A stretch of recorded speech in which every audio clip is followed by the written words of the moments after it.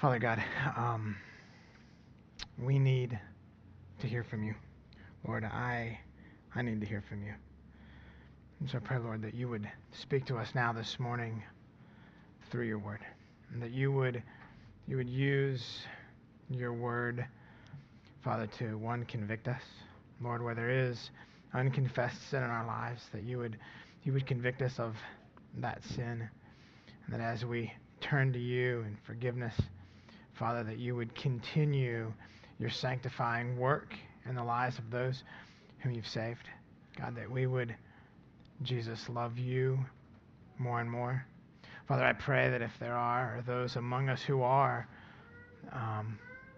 non-believers who are lost, Lord, I pray that you would use the proclamation of your word this morning, that your gospel, that you would use it to convict them of their sins, that they would turn in repentance and faith to you, Jesus, and that you would do only what you can do, and that is to save. God, we need to hear from you, for we need encouragement.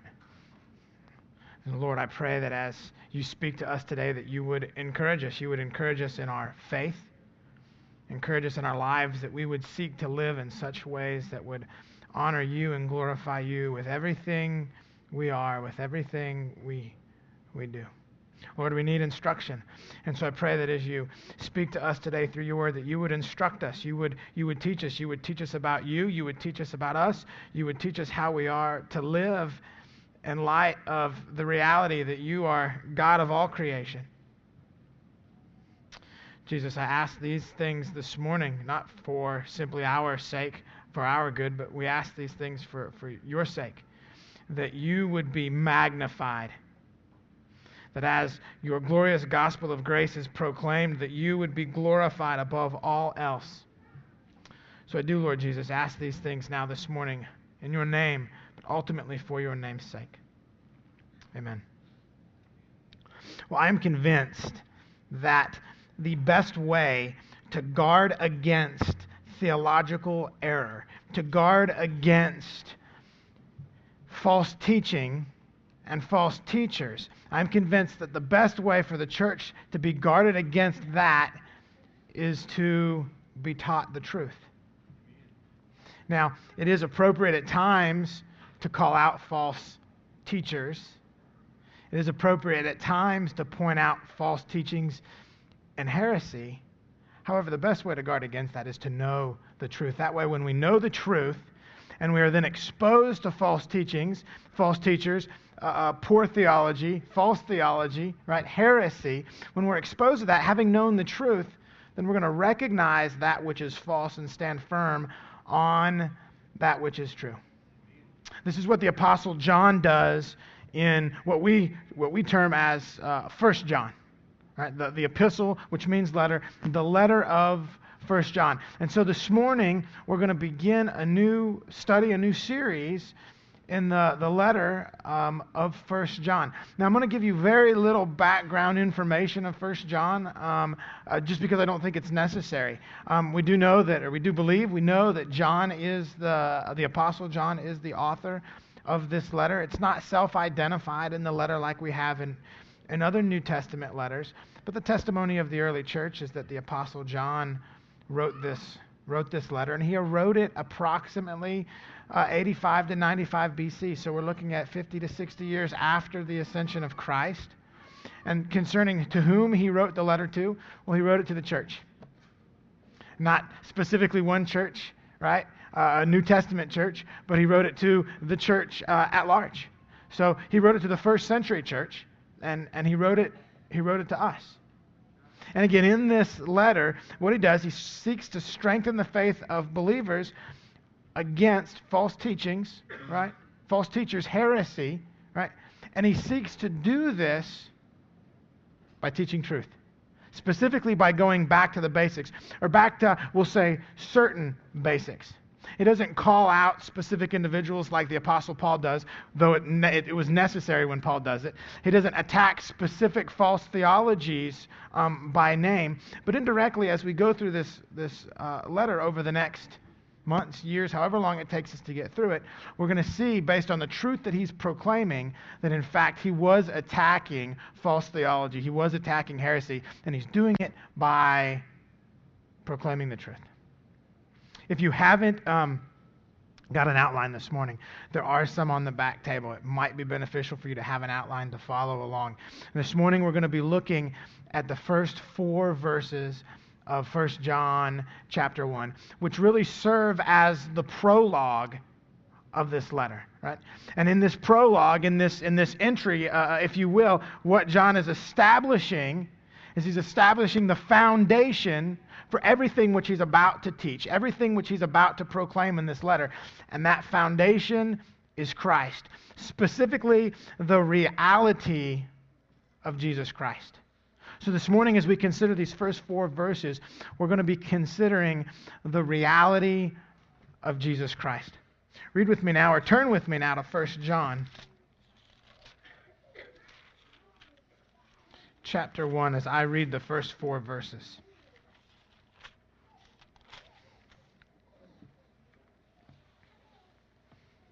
John says, he begins by saying, "That which was from the beginning, which we have heard, which we have seen with our eyes, which we looked upon and have touched with our hands, concerning the word of life.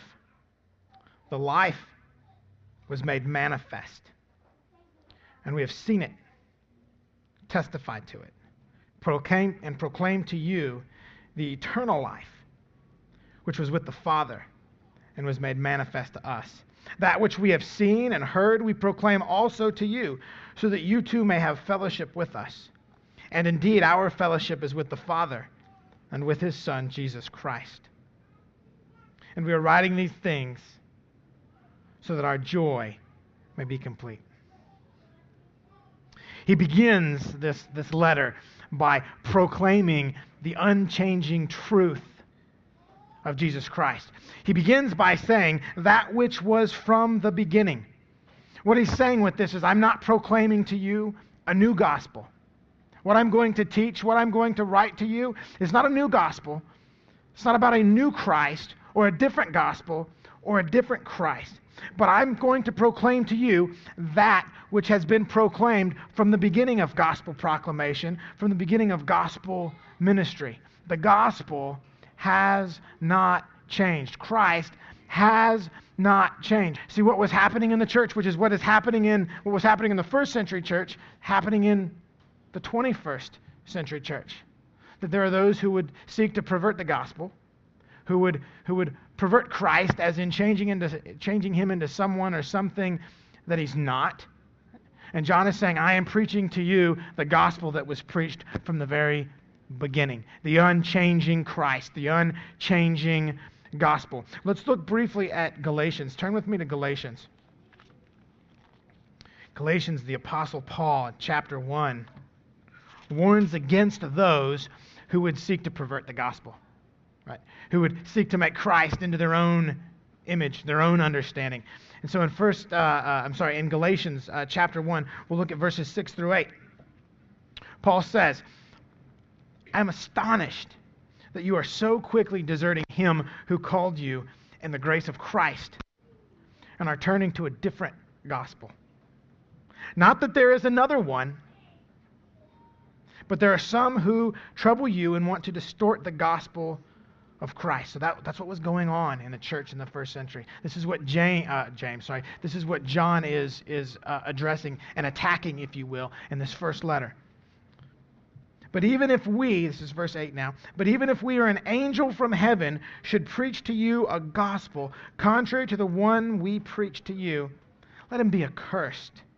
As we have said before, so now I say again, if anyone is preaching to you a gospel contrary to the one you received, let him be accursed."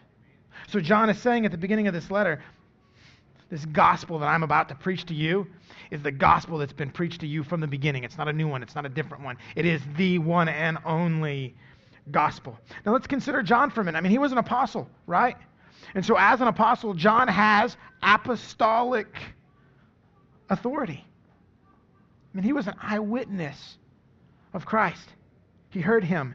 He saw him. He touched him. He has experiential knowledge of Jesus in a way that the first century church at the time of his writing didn't. he knows Christ in a way that we don't know him, right? Because he was there. And as we continue in 1 John, we see, he says, that which was from the beginning, and he says it right here, which we have heard, which we have seen with our eyes, which we looked upon and have touched with our hands concerning the word of life. Now John could have come out in this letter like the Apostle Paul and said, John, an apostle of Jesus Christ. Here I am. I'm establishing my authority as an apostle. Right? And as an apostle with this apostolic authority, I'm going to preach to you the unchanging and unchangeable gospel, and the unchanging and unchangeable Christ. But what he does in this case is he starts out and he says, not John with apostolic authority, though the readers know he had it.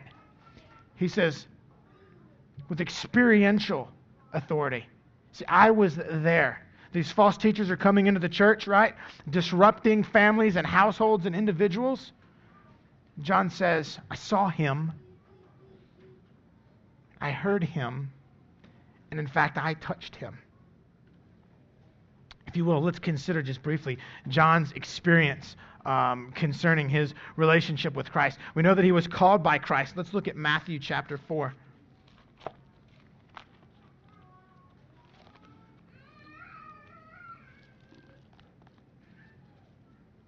Matthew chapter 4, verses 18, 22.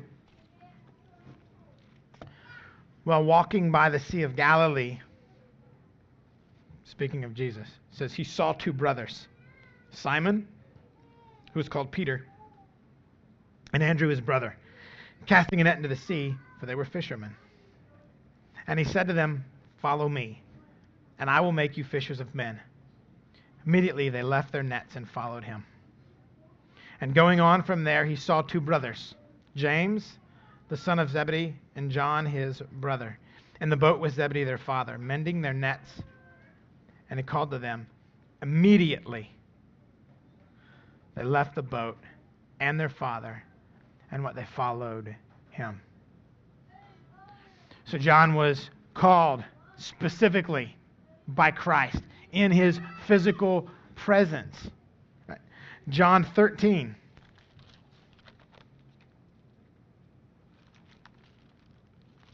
John chapter 13 and verses 21 and through 25.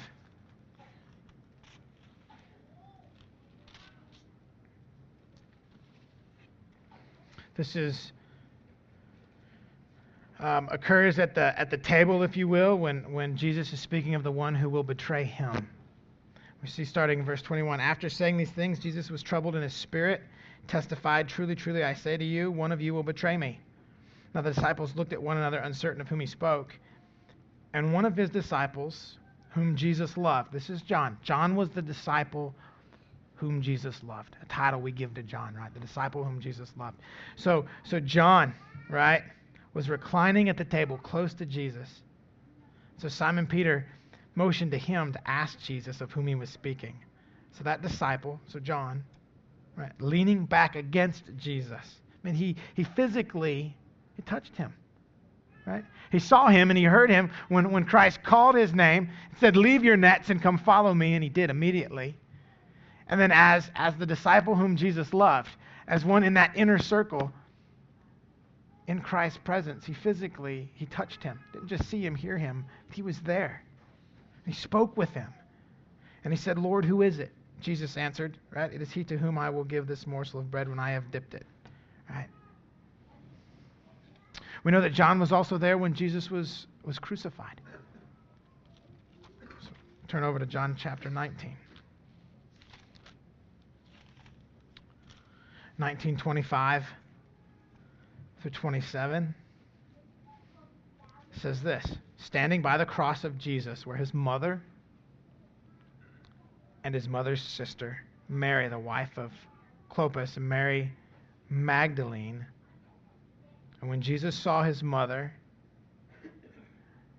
and the disciple whom he loved, John. When Jesus saw his mother and John standing nearby, he said to his mother, Woman, behold your son. Then he said to the disciple, Behold your mother. And from that hour the disciple took her to his own home. I mean, so think of this, right? It wasn't that he was an apostle, right? Apostolic authority. But you know what? He was also a close personal friend of Christ. And he establishes this as his authority in this letter, 1 John. That which was from the beginning, right?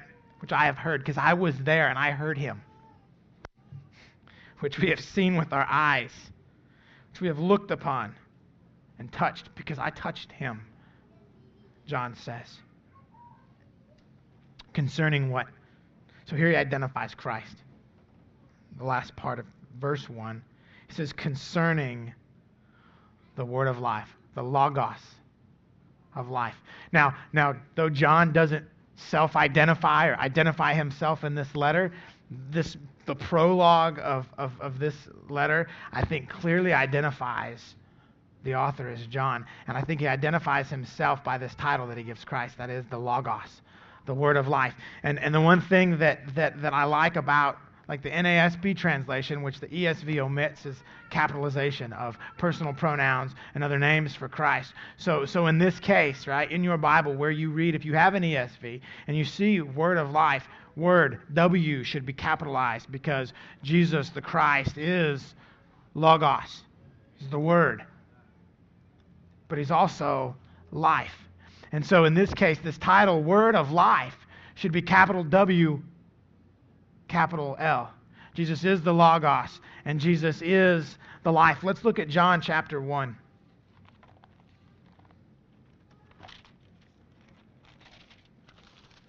We're going to look at chapter 1, verses 1 through 5, and then verses 14 through 18, where again, John refers to Christ as the logos, the word.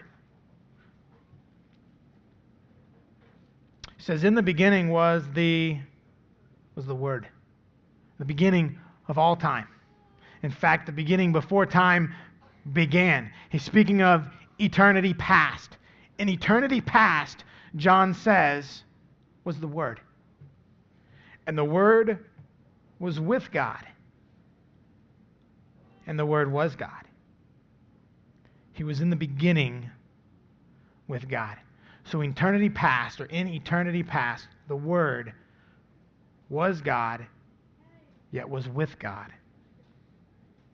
All things were made through him, that is the Word, and without him was not anything made that was made. In him was life, right? Because he is the Word of life. And the life was the light of men. The light shines in the darkness, and the darkness has not overcome it. Now in verses 14 through 18, we see that John is specifically referring to Jesus as the Word, the logos. And the Word, verse 14, became flesh, became incarnate. The eternal God, the eternal Son, took on flesh and dwelt among us. And we have seen his glory, glory as of the only Son from the Father, full of grace and truth. John the Baptist bore witness about him and cried out, this was he of whom I said, he who comes after me ranks before me, because he was before me, because he was eternal. And from his fullness we have all received grace upon grace. For the law was given through Moses. Grace and truth came through who? Jesus Christ. No one has ever seen God, the only God who is at the Father's side, and he has made him known. The eternal Word, logos, right? Incarnate, is Jesus, who is the Christ, the Messiah. Back in 1 John, so he proclaims that this one, right, of whom has never changed, the gospel hasn't changed, Christ hasn't changed, the one whom I have authority to proclaim, right, calls him the Word of life, the logos of life. We know that Jesus is the creator. John chapter 1 just proclaimed it. We know that Jesus is also the sustainer of life, right? We see that in we see that in Colossians. Turn back to Colossians, if you will, real quick. Colossians chapter 1, verse 17. Says this about the Word. It says that he is before all things, and in him all things hold together. See, so John chapter 1 proclaims him creator of all life. Colossians chapter 1 proclaims him sustainer of life. But understand this. Spiritually, Jesus is life. True life. That is, eternal life is only found, can only be found in Christ. Acts chapter 4.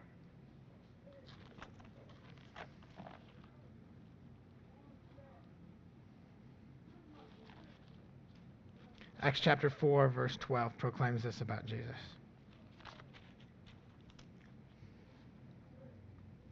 Actually, I'll start reading. We'll look at verses 11 and 12. This Jesus is the stone that was rejected by you, the builders, which has become the cornerstone.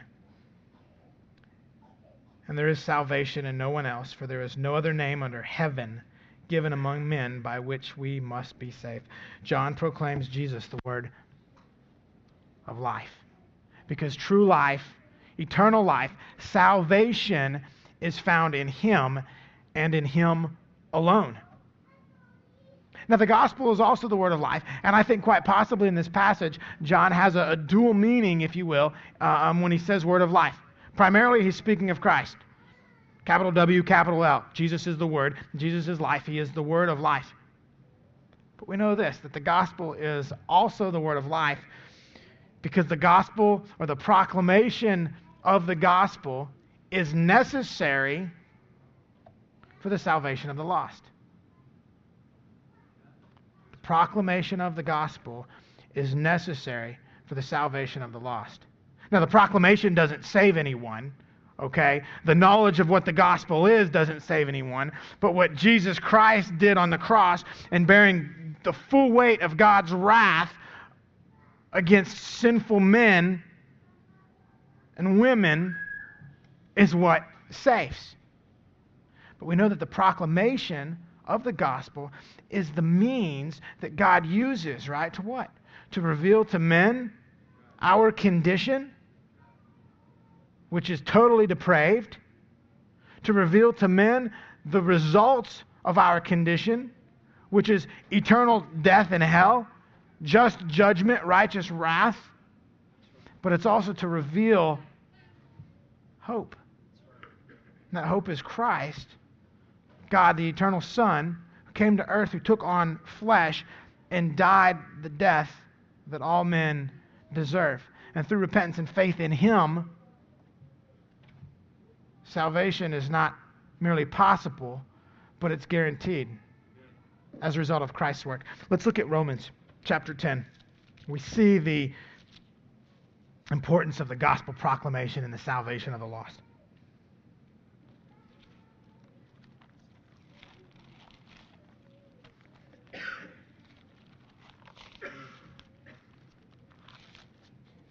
Romans chapter 10, verses 13 through 17. It says this: everyone who calls on the name of the Lord will be saved. That's a guarantee. Everyone who calls on the name of the Lord will be saved. Again, on the basis of Christ's work. Not on the basis of the calling on his name, but on the basis of what Jesus did. Then it says in verse 14, how then will they call on him in whom they have not believed? And how are they to believe in him of whom they have never heard? And how are they to hear without what? Someone preaching. Someone preaching what? The good news. The gospel. God's means of saving the lost. And how are they to preach unless they are sent? As it is written, how beautiful are the feet of those who preach the good news. But they have not all obeyed the gospel, for Isaiah says, Lord, who has believed what he has heard from us? So faith comes from what? Hearing, and hearing through the word of Christ.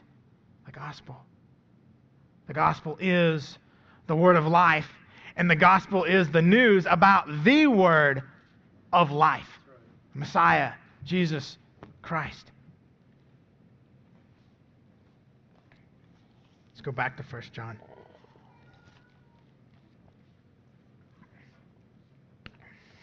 That which was from the beginning, from which we heard, which we have seen with our eyes, which we looked upon and have touched with our hands, concerning the word of life.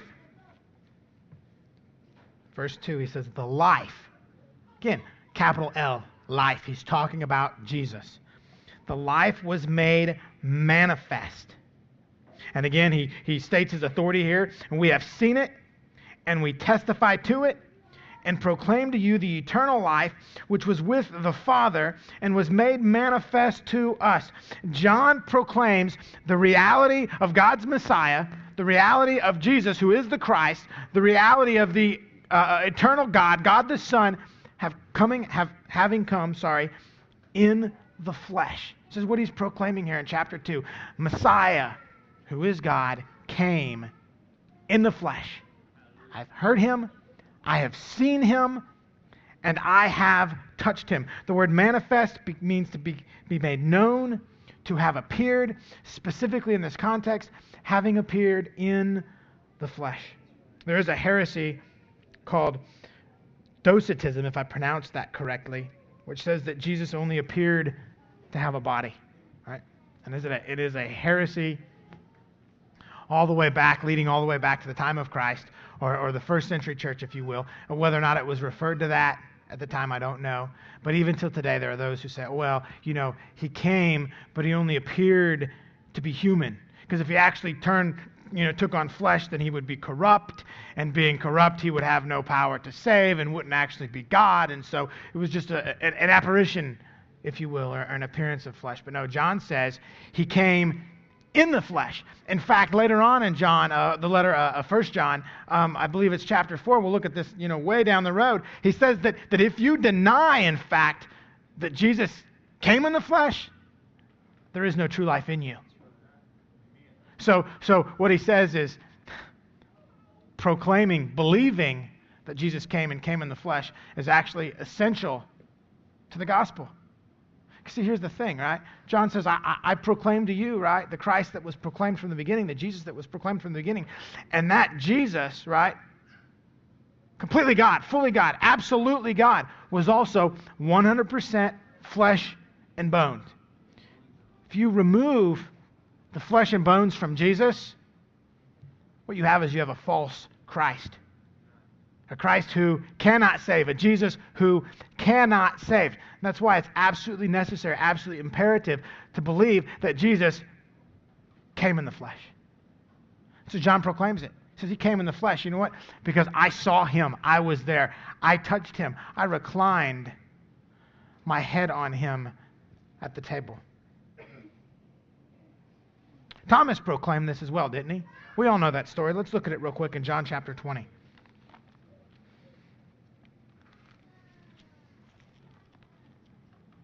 Thomas doubted, didn't he? Doubting Thomas. That's where we get that from. And what Thomas doubted was that Jesus had risen from the dead, didn't he? And he says that I'm not going to believe that he rose from the dead. I just don't need to see him, but I need to touch him. And so we see in John chapter 20, verses 24 through 29. It says, now Thomas, one of the 12, called the twin, was not with them when Jesus came. So the other disciples told him, we have seen the Lord. But he said to them, unless I see in his hands the mark of the nails, place my finger into the mark of the nails, and place my hand into his side, I will never believe. 8 days later, his disciples were inside again, and Thomas was with them. Although the doors were locked, Jesus came and stood among them and said, peace be with you. Then he said to Thomas, put your finger here. See my hands. Put out your hand and place it in my side. Do not disbelieve, but believe. And Thomas answered him, my Lord and my God. And Jesus said to him, have you believed because you have seen me? And blessed are those who have not seen and yet believed. Jesus came in the flesh. Completely man. We also see in verse 2 of 1 John 1, it says, the life was made manifest, flesh. We have seen it, we testify to it, and we proclaim to you the eternal life which was with the Father and was made manifest to us. John proclaims in this passage, right? John proclaims the nature of Christ, Jesus. Fully man, completely God. We see it right here. We have a picture of the God-man in John. 1 John 1:1-2. He was made manifest. He was made flesh. And yet, what? We're proclaiming to you what? The eternal. Well, who is eternal? What does Isaiah say? Isaiah 57:15 says that God inhabits eternity. Only God is eternal. See, sometimes we use that term eternal life, right? That for those who repent and believe, right, have eternal life. Well, yes and no. I mean, eternal would actually be all the way back and all the way forward, right? Really, our spiritual life is eternal in the sense that it's from salvation forward, right? But only God is truly eternal, all time. No beginning and no end. We get to enjoy, as believers, the no end part, right? And even non-believers, right? I mean, their soul, there is no end, but it is an eternity, and it's an eternity in hell, and that is not eternal life, that is eternal death, but it's still very real. Okay? John proclaims that this word of life was flesh and bones, like you and I, man, but yet God. The other thing we see in this verse is not only does he say that we proclaim to you the eternal life, that Jesus was eternal, right? Being eternal, he has to be God. He says this. He says that what he was with the Father, not made from the Father, not another form of the Father, but he actually says he was with the Father. So what does he proclaim here? He proclaims, in part, two people of the Trinity. We've got God the Father, and we've got God the Son in eternity past together, right? There is a heresy, modalism, right, that says, right, well, you've got God the Father, okay, and you've got God the Son, and you've got God the Holy Spirit, right, but they're not actually three distinct persons. What they essentially are is one person who is manifesting himself in three different ways, right? God is what? God is three persons. One God, three persons. God the Father, God the Son, God the Holy Spirit. Okay? I cannot completely understand it, but I can define it clearly. And in this verse, what does John say? We've got God the Son in eternity past with God the Father in eternity past together. So we've got two of the three persons in the Trinity right here. So John proclaims that Jesus was flesh. John proclaims that Jesus was God.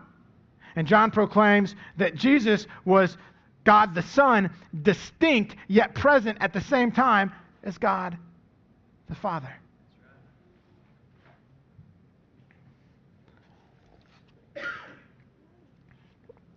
Now, John, of course, proclaims the divinity of Jesus, right?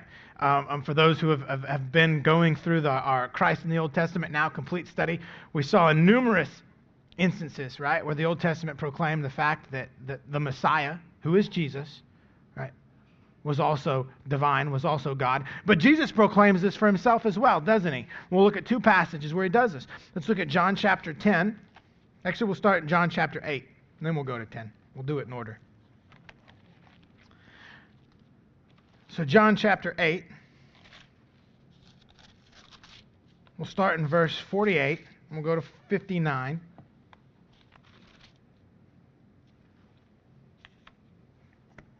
Jews answered him, "Are not right in saying that you are a Samaritan and have a demon?" All right, they're talking to Jesus. The him is Jesus. And Jesus answered, "I do not have a demon, but I honor my Father, and you dishonor me. Yet I do not seek my own glory. There is one who seeks it, and he is the judge. Truly, truly, I say to you, if anyone keeps my word, he will never see death." And the Jews said to him, "Now we know that you have a demon. Abraham died, as did the prophets, yet you say, if anyone keeps my word, he will never taste death. Are you greater than our father Abraham, who died, and the prophets died? Who do you make yourself out to be?" Jesus answered, If I glorify myself, my glory is nothing. It is my Father who glorifies me, of whom you say he is our God. But you have not known him. I know him. If I were to say that I do not know him, I would be a liar like you. But I do know him, and I keep his word. It says, your father Abraham rejoiced that he would see my day. Now, I love that. Just real quick. Abraham rejoiced and that he would see the Messiah.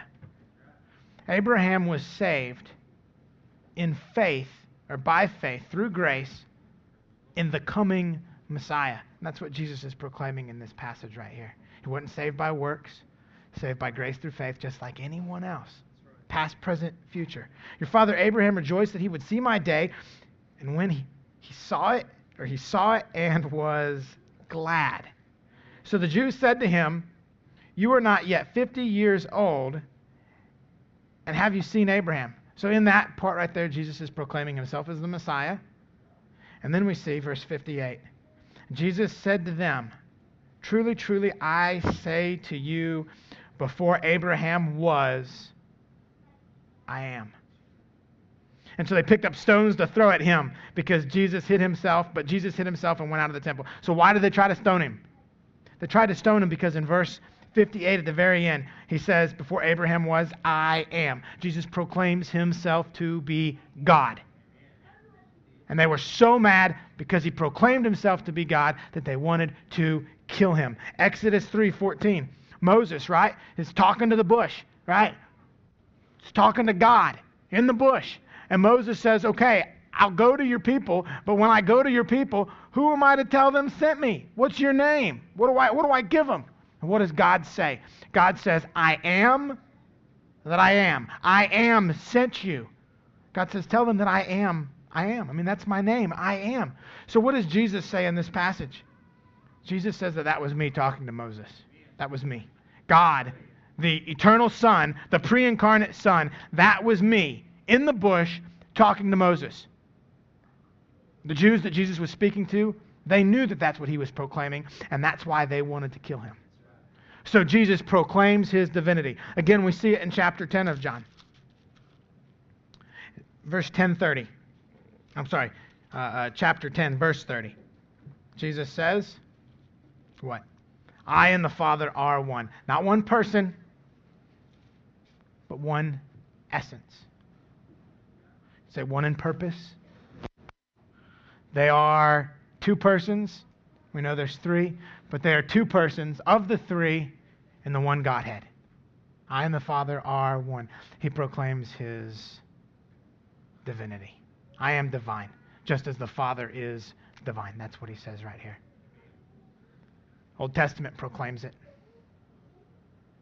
John proclaims it. Jesus proclaims it. In fact, all of Scripture proclaims the fact that the Messiah would be flesh, that the Messiah would be God. Again, doing what? Why is John going over this? Because there's heresy. First century church, 50, 60 years after the ascension of Christ. And this false teaching is entering in the church that says, oh no, he wasn't flesh. Right? He wasn't flesh, he just appeared to be flesh. Or maybe he wasn't divine. I mean, the heresy that we have today is nothing new. It's nothing new. Now, let's continue in 1 John chapter 3.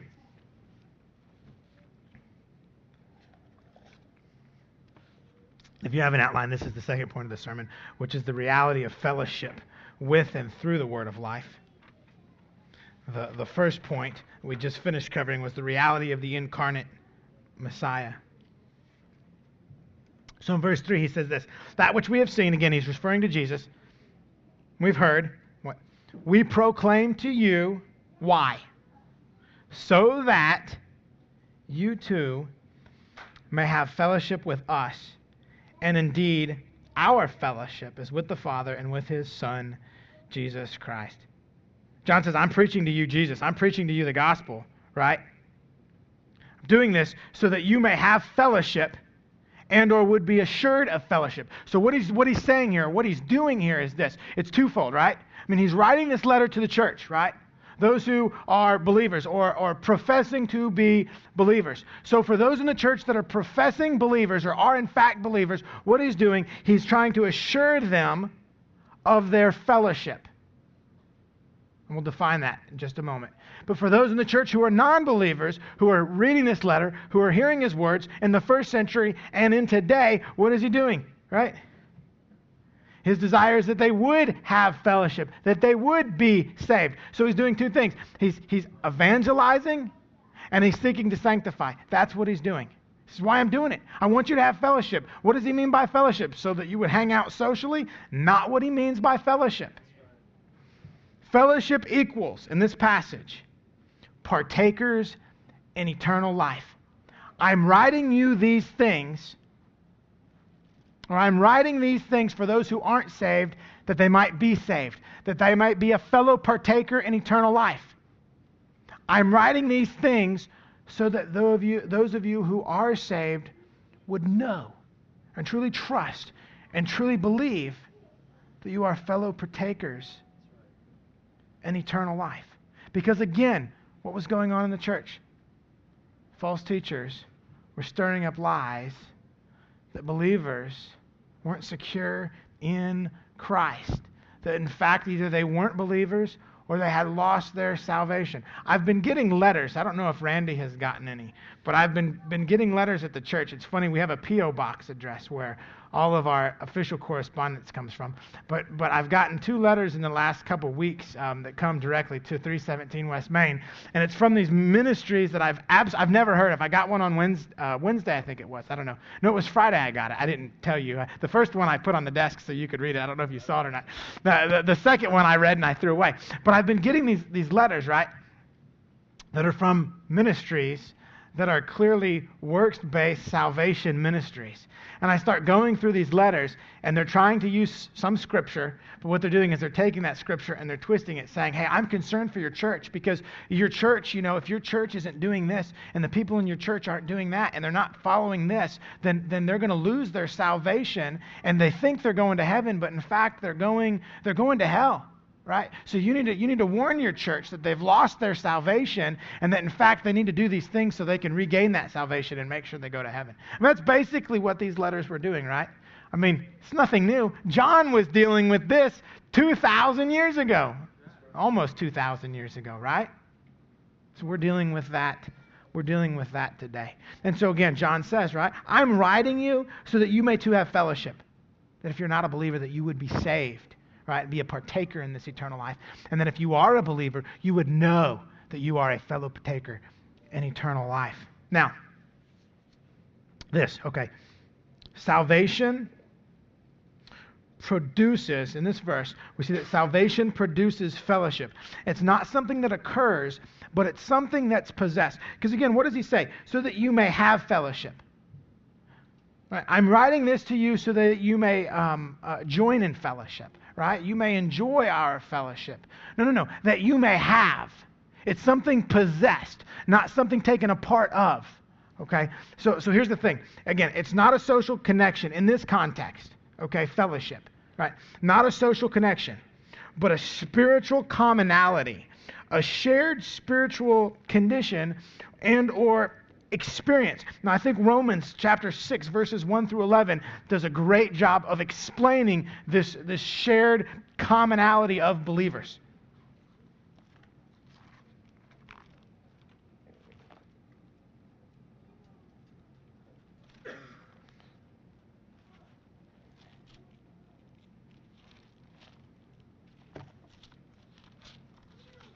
Romans 6, again, 1 through 11.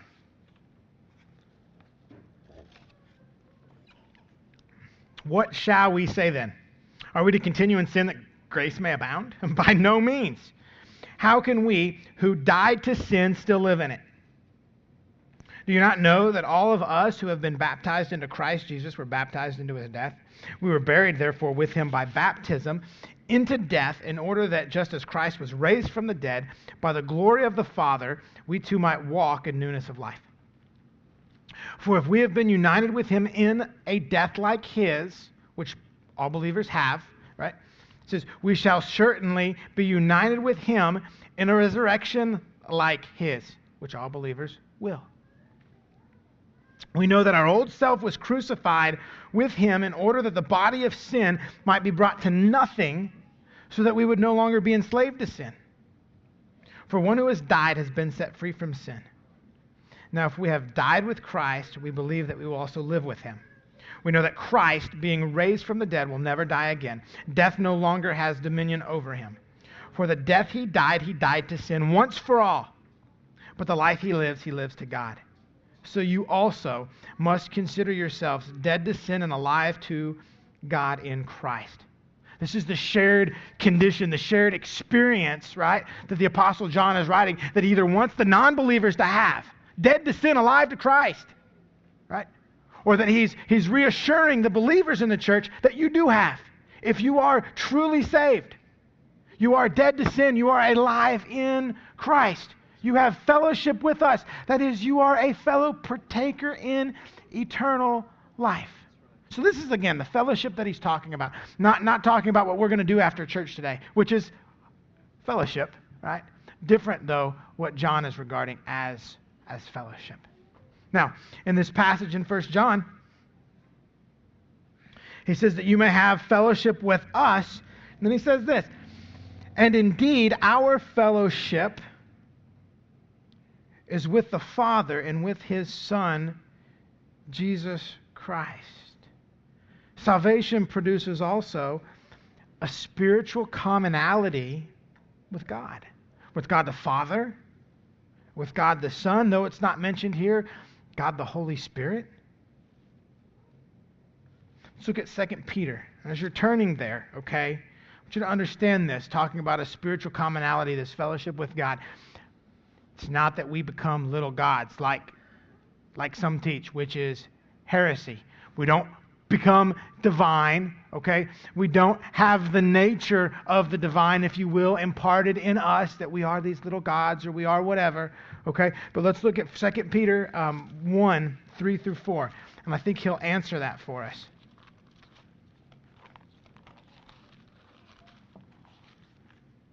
Again, 2 Peter 1, 3 through 4. His divine power has granted to us all things that pertain to life and godliness, dead to sin, alive to Christ, through the knowledge of him who called us to his own glory and excellence, by which he has granted to us his precious and very great promises, so that through them you may become partakers of the divine nature, having escaped from the corruption that is in the world because of sinful desire. And for this very reason, make every effort to support your faith and virtue with knowledge, knowledge with self-control, and self-control with steadfastness, steadfastness with godliness, and godliness with brotherly affection, and brotherly affection with love.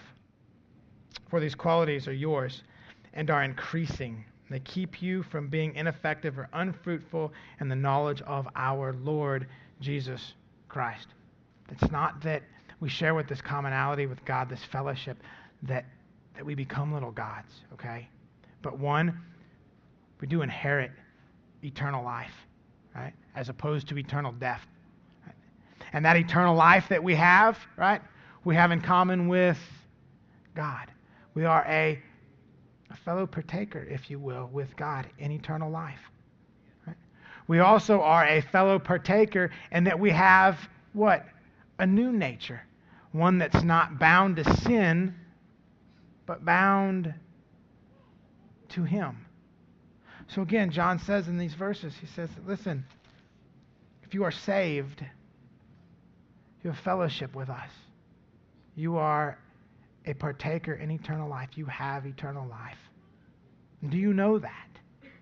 And this is what he's telling the church. This is what he's telling us. That if you are saved, right?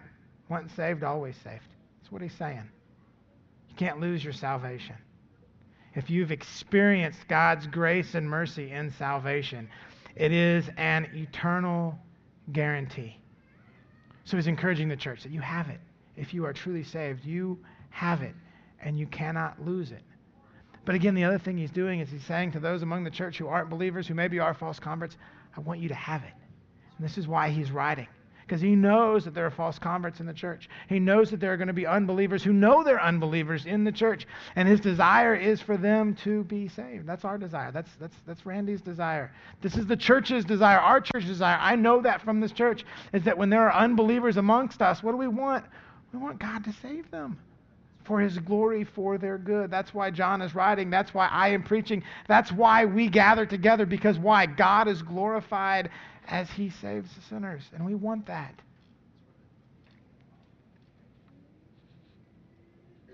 Third and final point this morning is found in verse 4.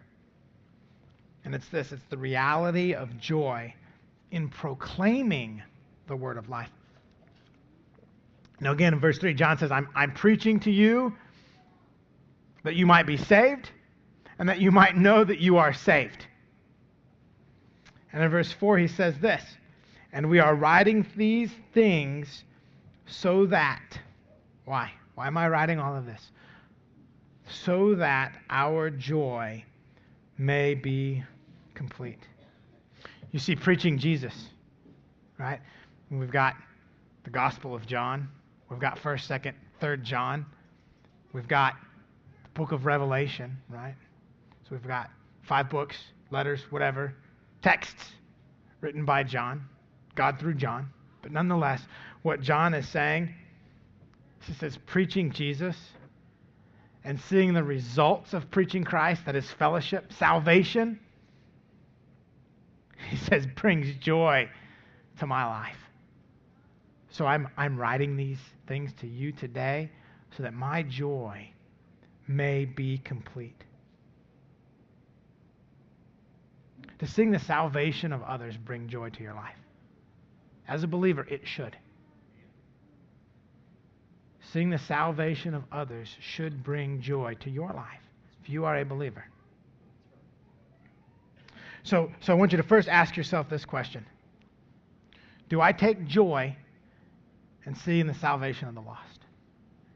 Do I take joy in seeing the salvation of the lost? And here's the second question. Is this joy evident in your life through evangelism? Because if not, there's a disconnect.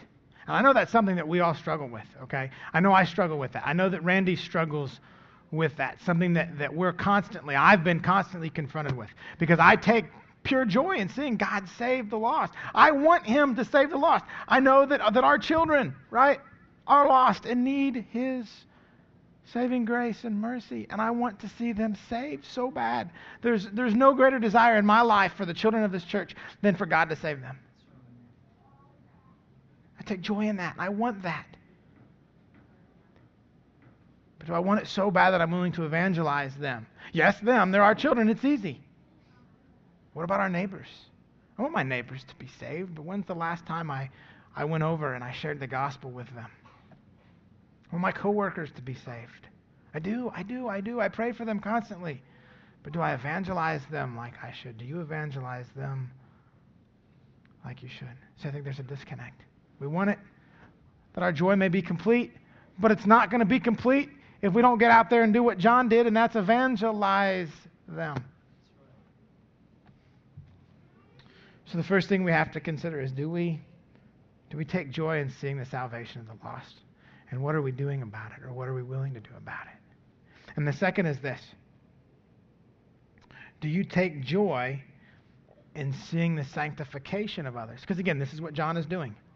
He's seeking the salvation of the lost. He's seeking the sanctification of the church. What's he doing? He's evangelizing and discipling. John in this letter is being obedient to the Great Commission. That's what he's doing. He's being obedient to the Great Commission.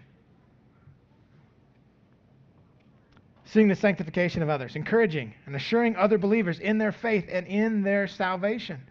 Do you take joy in that? See, again, as believers, we should be taking joy in that as well. Joy in the salvation of the lost, joy in the sanctification of the saints.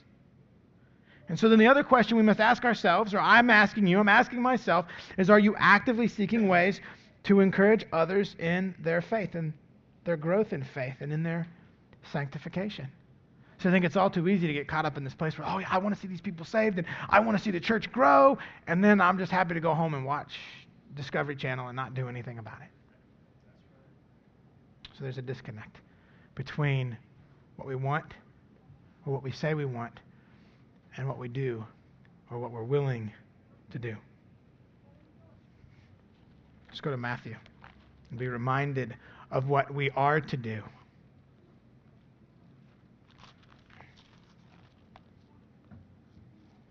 Matthew 28. What John is doing. 19 to 20. Jesus said, go therefore, John. Go therefore, Nate. Go therefore, Randy. Go therefore and make disciples of all nations. How do we make disciples? You've got to evangelize, don't you? One who's not saved can't be a disciple. So he says, go therefore and evangelize and make disciples of all nations, baptizing them in the name of the Father and of the Son and of the Holy Spirit, teaching them to observe all that I have commanded you, discipling them, encouraging them, seeking their sanctification. And behold, I am with you always to the end of the age. John says in chapter 4, right? He's doing this so that his joy may be complete. Christ commands it. The Great Commission in Matthew. But John's not doing it solely out of duty, is he? I mean, it is. Right? Christ commands it.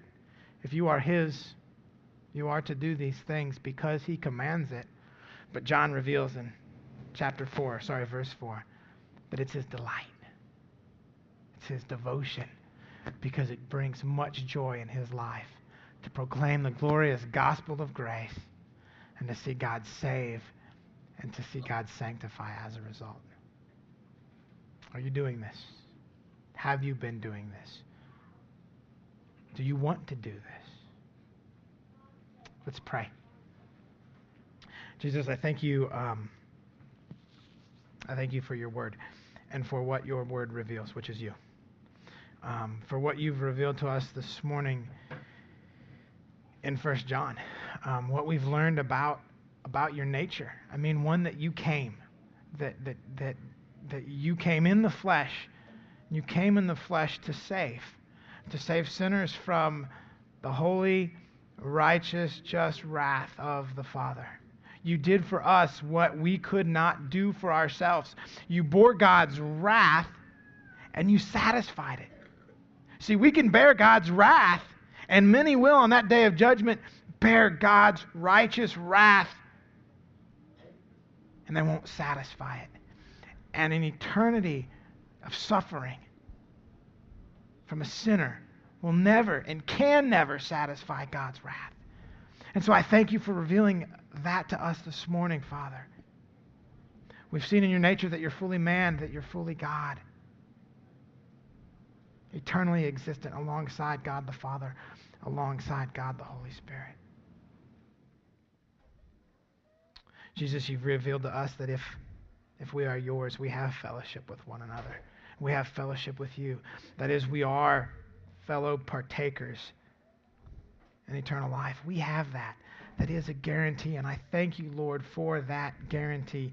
Father, I want this church to know they have that guarantee. I want the lost among us to have that guarantee. Lord, I want to have the joy that John has. I want to evangelize. I want to disciple. I want to just do as you've commanded, do as he's done, and I want to do it not out of duty, but out of delight, out of devotion. I want that for this church.